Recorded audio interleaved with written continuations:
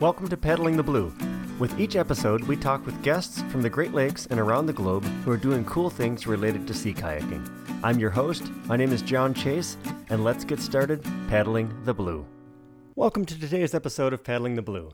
Today I'm joined by Dale Williams, where we're going to talk about tackling the Unalga Race, one of the fiercest tide races in Alaska's Aleutian Island chain. So with that, enjoy today's episode with Dale Williams. Hi Dale, welcome to Paddling the Blue today. Thanks for having me. I appreciate you joining me, so thank you. So Dale, tell us a little bit about your personal paddling background. How did you get started in the paddling world? It was through a relationship, a woman, Debbie Kearney. I was interested in her, and she was a paddler. So where'd you get your start? In Georgia, Tybee Island on the coast there. So I had left the Air Force where I'd been 10, 12 years in Europe, and I needed to sort out and reacclimate to the U.S. So I headed for Crested Butte, but I stopped in Tybee along the way to see Debbie, and that led to a long distance relationship, and finally she won. I moved to Tybee. So what is it about, is there something other than Debbie about Tybee that really captures your imagination? So pretty soon, what I found about Tybee is that, to get it in sequence, when I moved to Tybee, I needed to find something to do in the outdoors that instead of skiing and paragliding. So I took up Debbie's sport of sea kayaking, and what I found pretty quickly is that it was really a perfect environment for learning and teaching intermediate sea kayaking skills. There's a fantastic area that we named the Triangle, that it's a river mouth tide race, sand bottom area that has good current and good surf. Just a great training area. All right. So you're an instructor now, so tell us a little bit about your life as an instructor. Well, I didn't start off that way. I started off with a great interest in organized learning and teaching, if you will. So when I was in the Air Force, I worked as a controller in the Air Force air-to-air program. So there was a good model there for a lot of teaching, very structured learning. And from there, I went on to seek outdoor activities, and so I followed that same sort of intense, organized training. And when I moved to Tybee, there was no one there there were a few people, but mostly the people who were really accomplished in sea kayaking lived elsewhere. So I started importing them to Tybee, as much for my own learning as for as a way to build the business there. So I went off to a few symposiums, and maybe more than a few symposiums, and observed the models that other people were using, and then developed one that would work for us. And so we started the Sea Kayak Georgia Symposium. That led from one thing to another, and through encouragement of friends and through my own interest, I pretty much went to the top of the BCU and ACA systems concurrently. I stopped at Coach 5T in BCU. There were great changes going on there, and I was in the middle of selling Sea Kayak Georgia when I reached that point, and so I dropped. I had a 5-year non-compete, so I mostly dropped out of teaching for about a 5-year period from 2006 to 2011. So during that time, what'd you do? It's your love, right? Yeah. So I didn't stop kayaking. I just stopped teaching for money. I did several good kayaking trips. I went and joined Gordon in Scotland for a couple of weeks, and I went out to do a trip along the Inside Passage with a good friend there. But I did my best to try and get my mind off of kayaking and deal with the other business activities that I had going, and I even tried putting on a suit and tie for a while again, and reaffirmed that was not the best choice for me. I don't blame you on that one. I gave up that life a long time ago myself. It's good. So I'm to understand that sea kayak surfing is kind of a passion for you. Yeah, it's kind of an odd mix of things. When I first started kayaking on the coast of Georgia, not many people surfed sea kayaks, but it's but it's what I like to do. And Nigel himself would say, Dale, if you want to surf, you need a surf kayak. But the surf kayaking opportunities on Tybee are not so great. Shore break is not good, and there's not a point break there, so it's sort of a free for all with short boards, and I did that for a while. But just offshore, about a mile offshore, where the water gets deep enough for the break to be clean, it is a great place for surfing sea kayaks. So I did that. I started doing that, and we started offering that as a course at the symposiums, and it's the course that filled the most of the time for many years, and still I think it still does.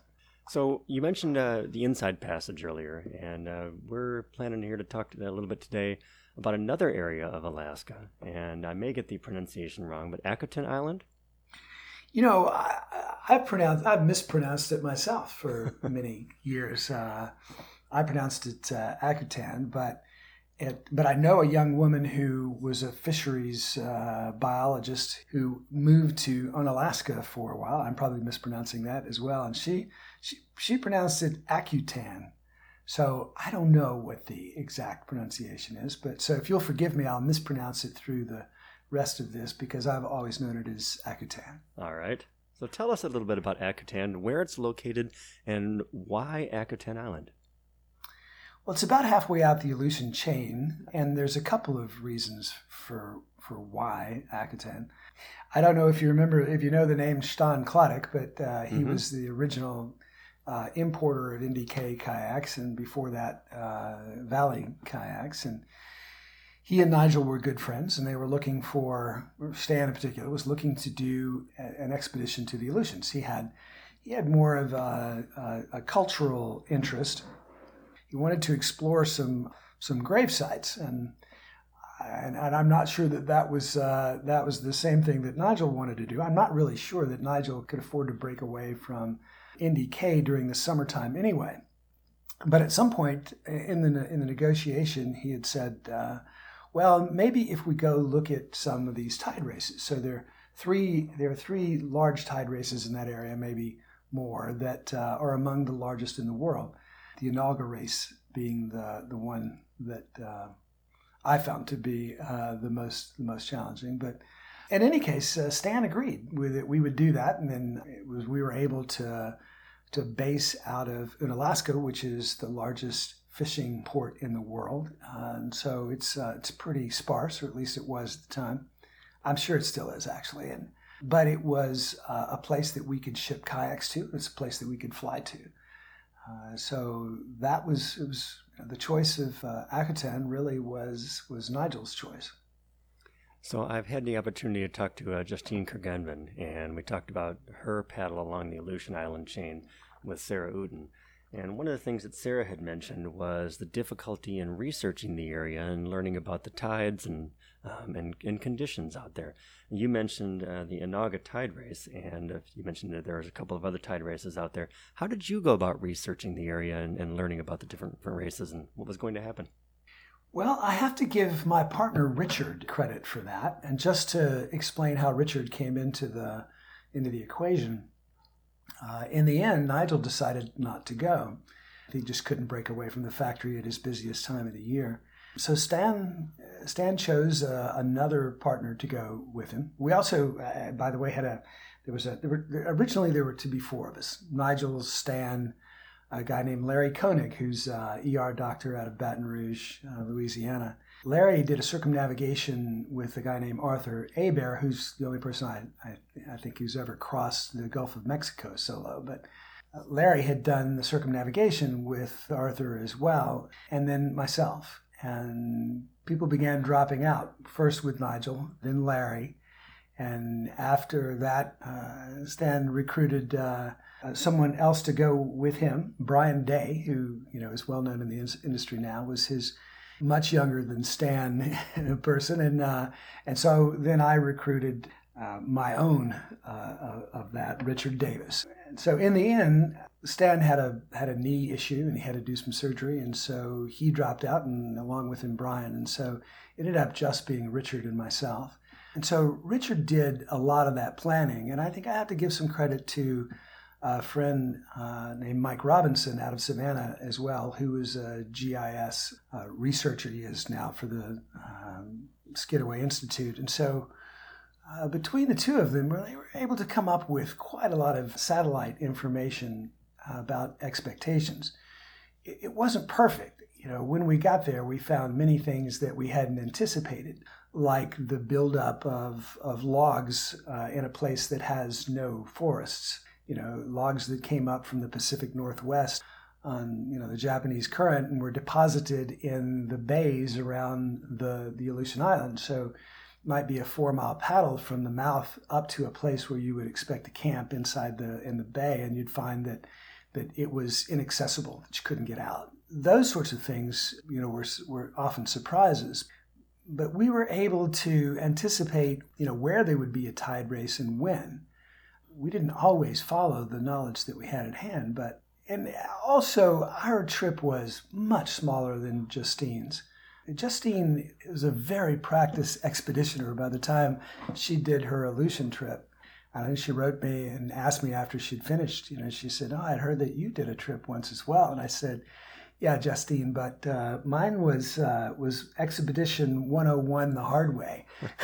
You were coming to this after many, many expeditions under your belt, so there were a lot of differences there. But I'm surprised that they weren't able to find.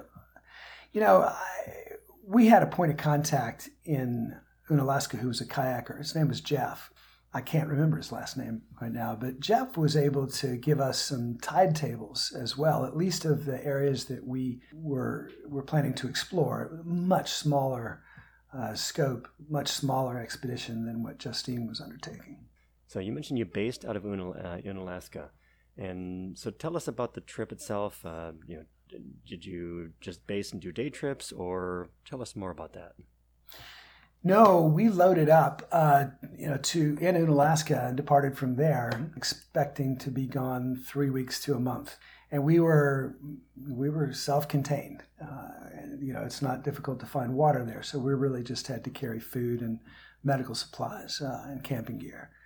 Maybe I'll just back up. I'll try and honor your question, but I'll just back up a little bit to say that Richard and I started this as baby expeditioners. So we started with a great deal of apprehension.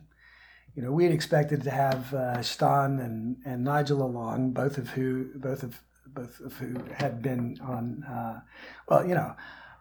Nigel is the original expeditioner for many of the world's first challenges, and so this would have been a small trip for him, but it was a big trip for us. Sure. Anyway, no, they weren't day trips. We launched and it was our goal to leave from Unalaska and then get out to Analga, and from there to maybe the babies if we could camp on the babies around Akutan and then back home from there. So it was an out and back trip that we expected would take us 2 to 4 weeks depending on weather. Okay. So now how did you deal with that apprehension of now having two baby expeditioners, I'll call you, as I'll use your words, was different than the plan? How did you manage that? Well, I think we came well prepared in terms of paddling skills, logistical planning, gear, equipment. I think we were ready for all of that. And then, of course, we moved with caution and a realistic approach to risk management early on. But most of what we'd heard about the Aleutians proved not to be true for the first 4 or 5, days, maybe more. I don't remember exactly, but the terrible Aleutians that we'd heard about had this super high pressure area sitting over at least that part of it during the first half of our trip, and so all this amp up that we had proved not to be a problem. And of course, we had planned our crossings of the tide races at the safest possible time, at whatever the slack was for each of them, and we were just incredibly cautious on the way out. The first half of the trip, I would describe it as us tiptoeing through a minefield on the way out. and then returning with absolute abandon, like horses to the barn on the way back. So, it just at some point it felt like the world had been crying wolf, and all this danger that we had overestimated proved not to be the case. And so we let the pendulum swing a bit far in the opposite direction for the trip home. So do you feel that, did you get lucky on that one, or is the fear or the reputation overblown? My wife describes sea kayaking in general as dangerous because it's not so much of the time. And I think the Aleutians is just a larger scale of that. So we were ready to sit out any rough weather. It was our intention to approach things with a great deal of caution. As the conditions increased over time, we didn't feel like they were exceeding our capability to handle them. And for the most part, I think that was true, and that existed. That was the case throughout the rest of the trip, except for about a 4 or 5 hour period on the next to the last day of the expedition. So tell us a little bit about that. As conditions began to build, we tested them out first just with empty boats, going out to play and see what that was like. When you get a weather report, and I don't even recall if we had wave spacing in this instance, but you get a weather report about surf conditions on the West Coast, and you hear things like 20-second spacing, and people don't get excited about that. But on the East Coast, if you get a call of 20-second spacing, those waves are going to be enormous, and they're going to be so fast that there's no way that you could catch them if you wanted to in a sea kayak. So we were not used to the meaning of the weather reports when we got there, and most of the time they weren't available. So we were unless we had VHF radio contact with a ship or with a port, and so we would get. I think the weather report, got to be about 12-foot seas. I don't recall what the spacing was, but my experience of that was probably 8 to 10 second spacing, 12-foot seas. On the day that we finally tried to race home, building up to that along the way, and so we would go and we'd go out, we'd paddle it, we'd seem fine, so we'd camp, so we'd pick up camp and take off and try and make it to the next spot. I don't remember all the campsites that we made. I do remember that we camped on the backside. We made it around Akutan and camped on the backside where the conditions had not reached their maximum point, and we sat out that day. And we watched the whole day, looking at the seas out in front of us and thinking, we could do that. That's not that's not too much of a challenge. We could do that. On the next to the final day, we launched in larger seas than we set out the day before. And we came across some of the surprises that I have mentioned earlier, bays that were covered in logs that made it impossible for us to land. So our intended landing point, 2 or 3, I can't remember now, of them were blocked. And so each of these required, sometimes several miles in to find out that we couldn't stay there, and then several miles back out.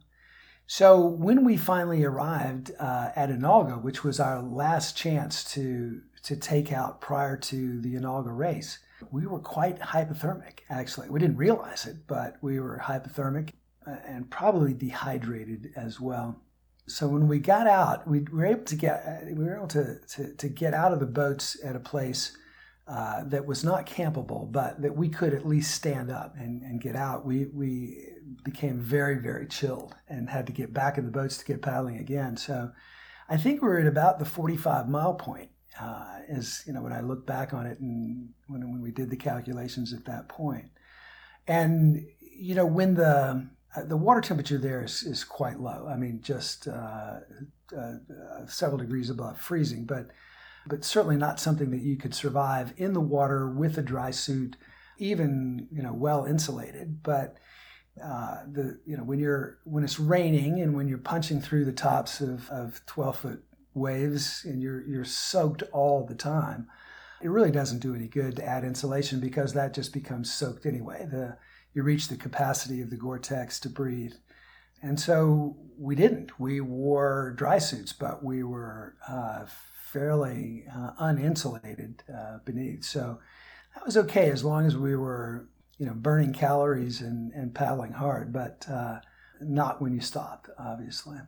So, they talk about stumbles, fumbles, mumbles when you're, as a sign for hypothermia. And of course, we knew that. But definitely, when we got out of the boats at Analga, we were stumbling and fumbling and mumbling and making bad decisions.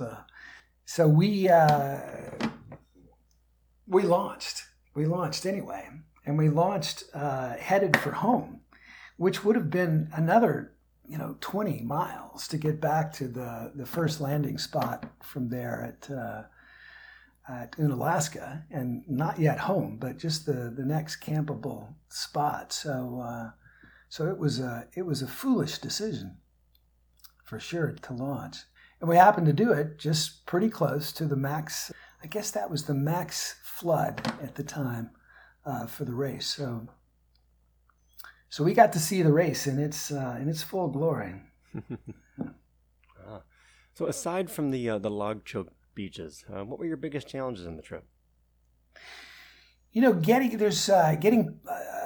Getting past some of the sea lion rookeries. There were, this is probably at the time that was the largest concentration of stellar sea lions anywhere in the world. When the seas were large on the outside, you could paddle in the protection of the skerries between the outer break and the inner cliffs, but that puts you dangerously close to the rookeries, and so the male sea lions were not at all happy about that. So I found that to be a great challenge on a couple of occasions.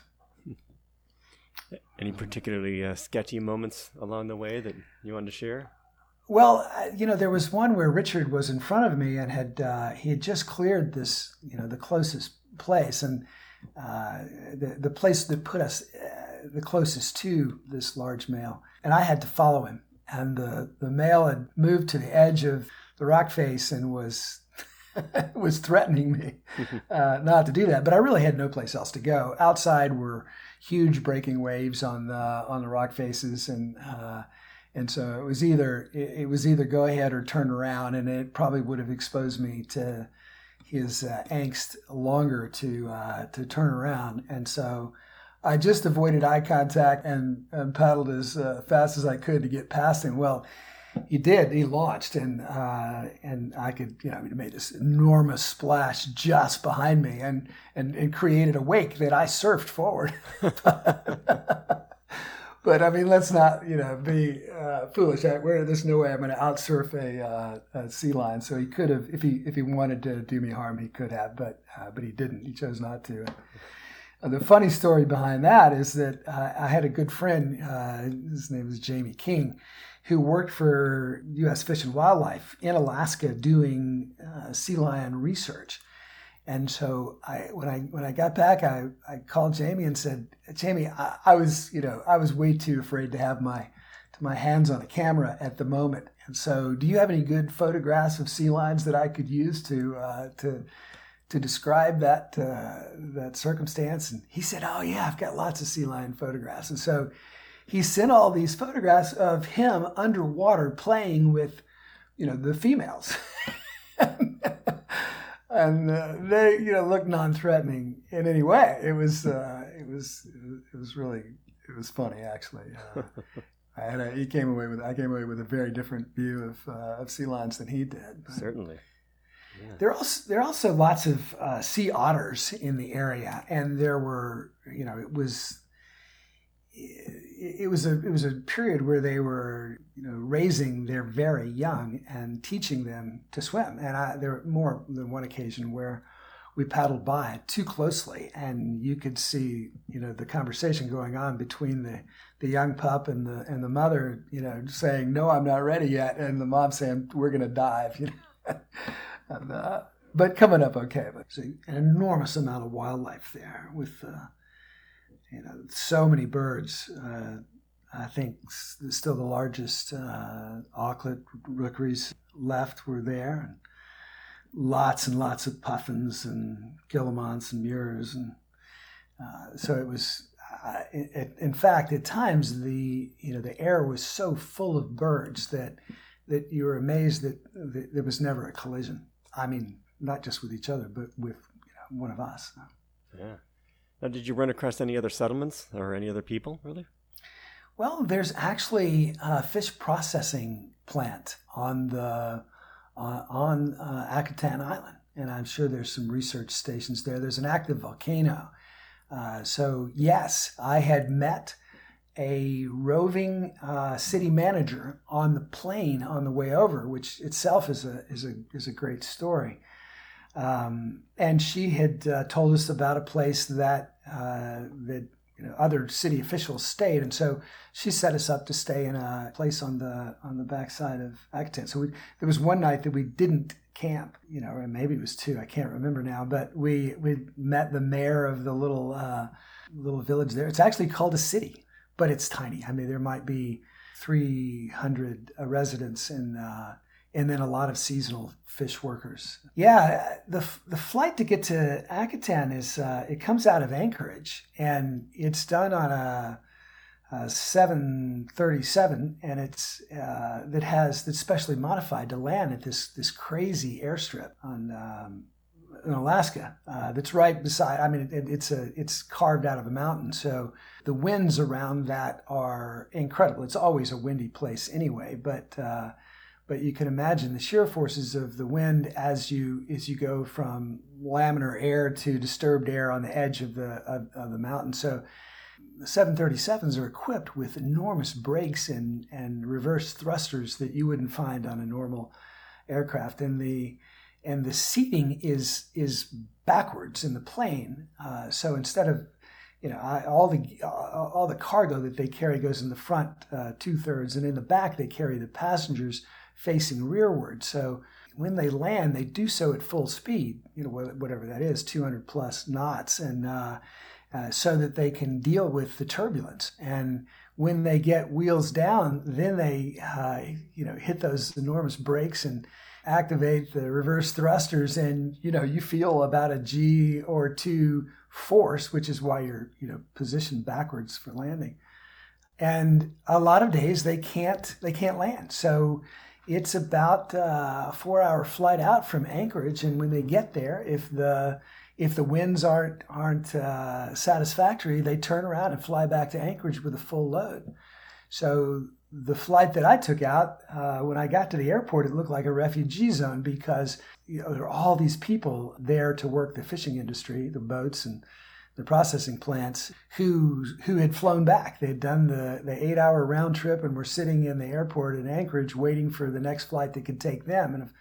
And of course, you wait for space available, but so we bypassed them, and we're lucky enough to get in. But the expedition could have been quashed just on the basis of missing that flight. So how did you get gear out there? We packed everything in our boats. We put our boats in, and we crated up our boats, and then we sent those out via common carrier to Seattle, where they were put on a barge, and then those were carried out to, with all the other supplies and fishing gear to Unalaska, where our local area contact that Stan had actually researched and met. Jeff was able to go down and pick the boats up off the barge via tractor and take them to his place, where they awaited us and I think ours arrived almost 2 months early, and the crates had been badly damaged by the time they arrived, but the boats were still intact. Now, how long was that shipping process? I think it was, I think it was probably 4 months from the time that we sent the boats off until the time that we arrived. Wow. So we wanted to make sure that they were there. So what did you learn from the trip, and how can you apply those lessons? Or how did you apply those lessons, I guess? I think that the thing that I learned was that we needed more successive approximation. in the end, we everything turned out okay. We handled it, but it was we exposed ourselves to more that first time than we should have. So we were baby expeditioners taking on the largest tide races in the world. Maybe we should have taken on not quite the largest tide races first time out, or maybe done it in a place that wasn't quite so remote. That trip was the brainchild of Nigel Dennis, and Nigel, and at that point in his career, that would have been a very appropriate and maybe not such a hard paddle for him to get his head around. So it's not that Nigel is a big lover of surfing. He surfs, his skills are strong, but he wanted a place that would be a challenge for him, in terms of its combination of remote access and sea conditions and weather prediction requirements and ability to assess the conditions that he was likely to face. We had all the technical skills and we had the academic knowledge of that. We were on top of the didactic part of the exercise. We didn't have the experience to prepare as well as we should have for the psychological part of that challenge. So build up as opposed to go big the first time. Yeah. Get some experience on it. Yeah, exactly. Right. Don't choose the biggest expedition you can find. What else would you do different other than maybe go with a smaller expedition at that time? It might take more people. 2 is tough.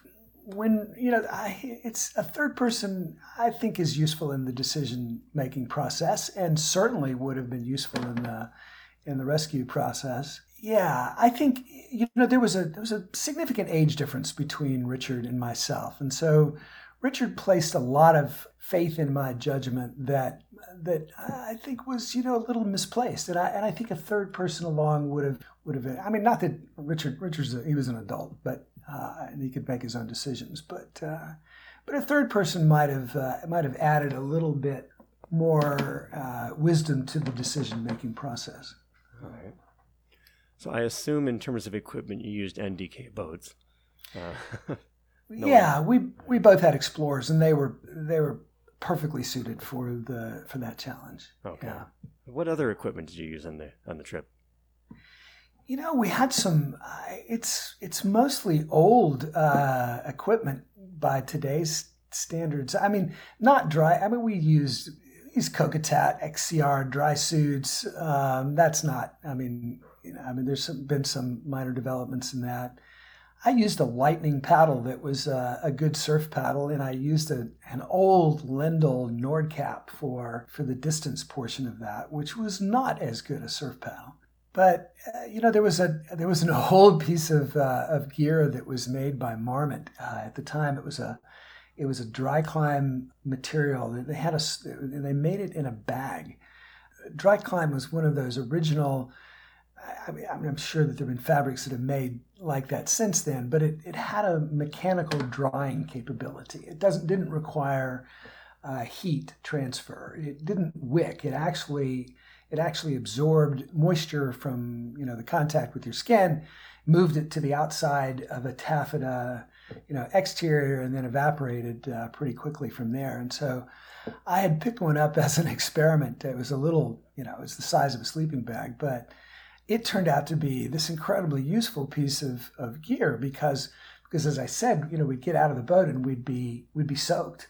The dry suits weren't enough to keep you completely dry, and so I stripped down and jump into that little dry climb bag, and it would take about 3 minutes to dry off with that thing, and then I was dry enough that I could jump into a sleeping bag, and we were both using down bags and and bivy Gore-Tex bivvies, but we had to be very careful about the down bags.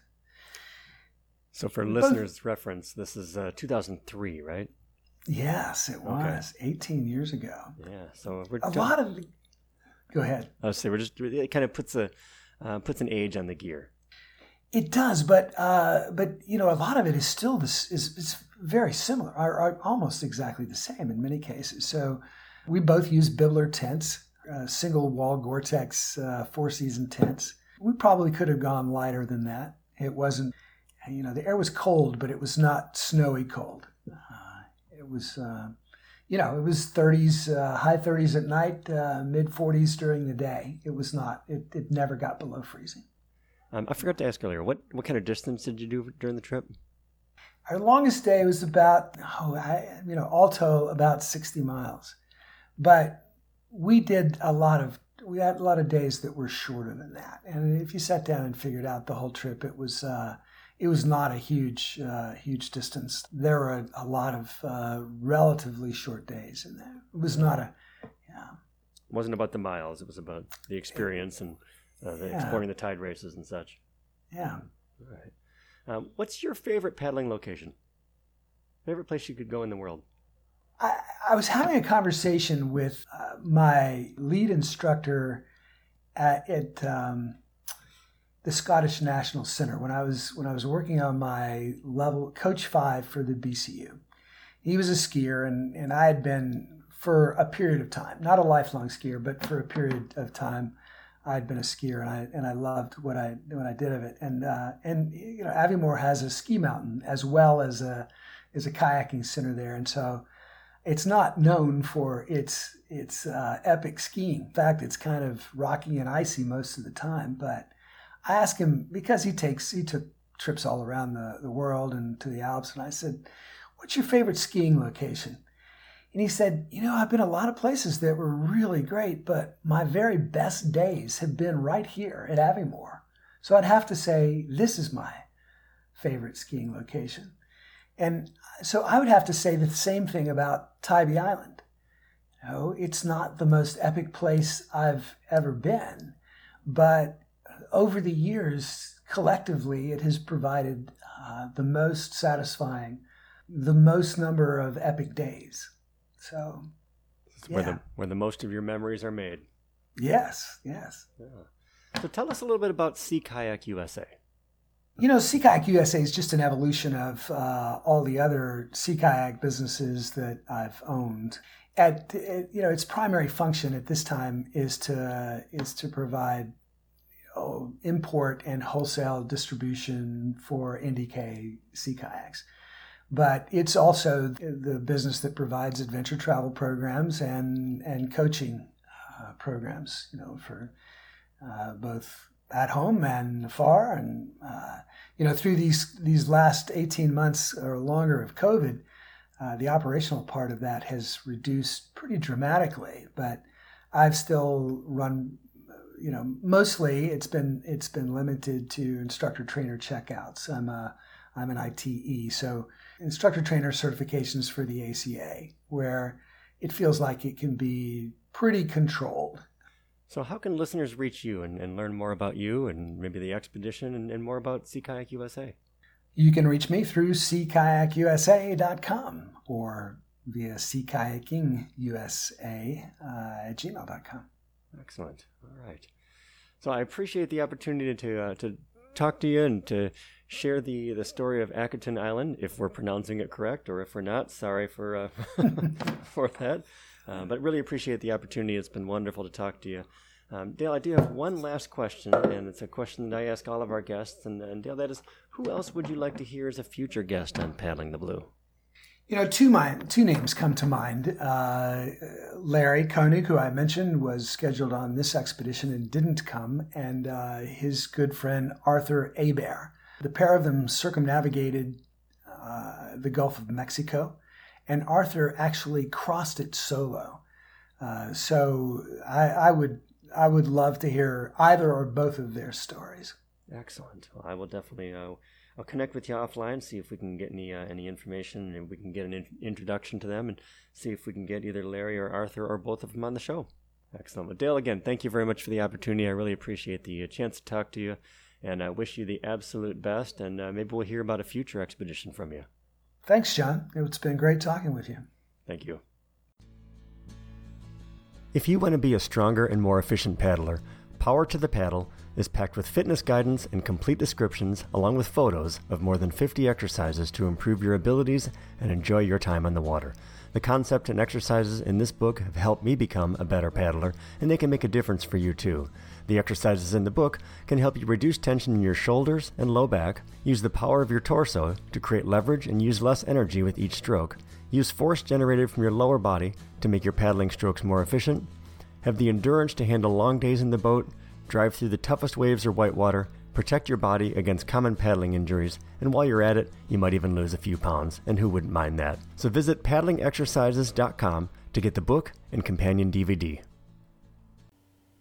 My favorite quote from this episode is from Dale's wife. Sea kayaking is dangerous because most of the time it's not. That speaks volumes to the complacency that can creep in if we're not paying attention. And Dale and Richard were paddling some pretty big water through the Yanaga Pass, and they certainly had to pay attention. In our next episode, we're going to hear from Sean Gresser. And Sean is a referral from Mark Sundin from episode 37. And Sean's going to share her story of her epic 32-hour nonstop solo of the Bass Strait. As always, thanks again for listening, and I look forward to bringing you the next episode of Paddling the Blue. Thank you for listening to Paddling the Blue. You can subscribe to Paddling the Blue on Apple Music, Google Podcasts, Spotify, or wherever you find your favorite podcasts. Please take the time to leave us a 5-star review on Apple Music. We truly appreciate the support.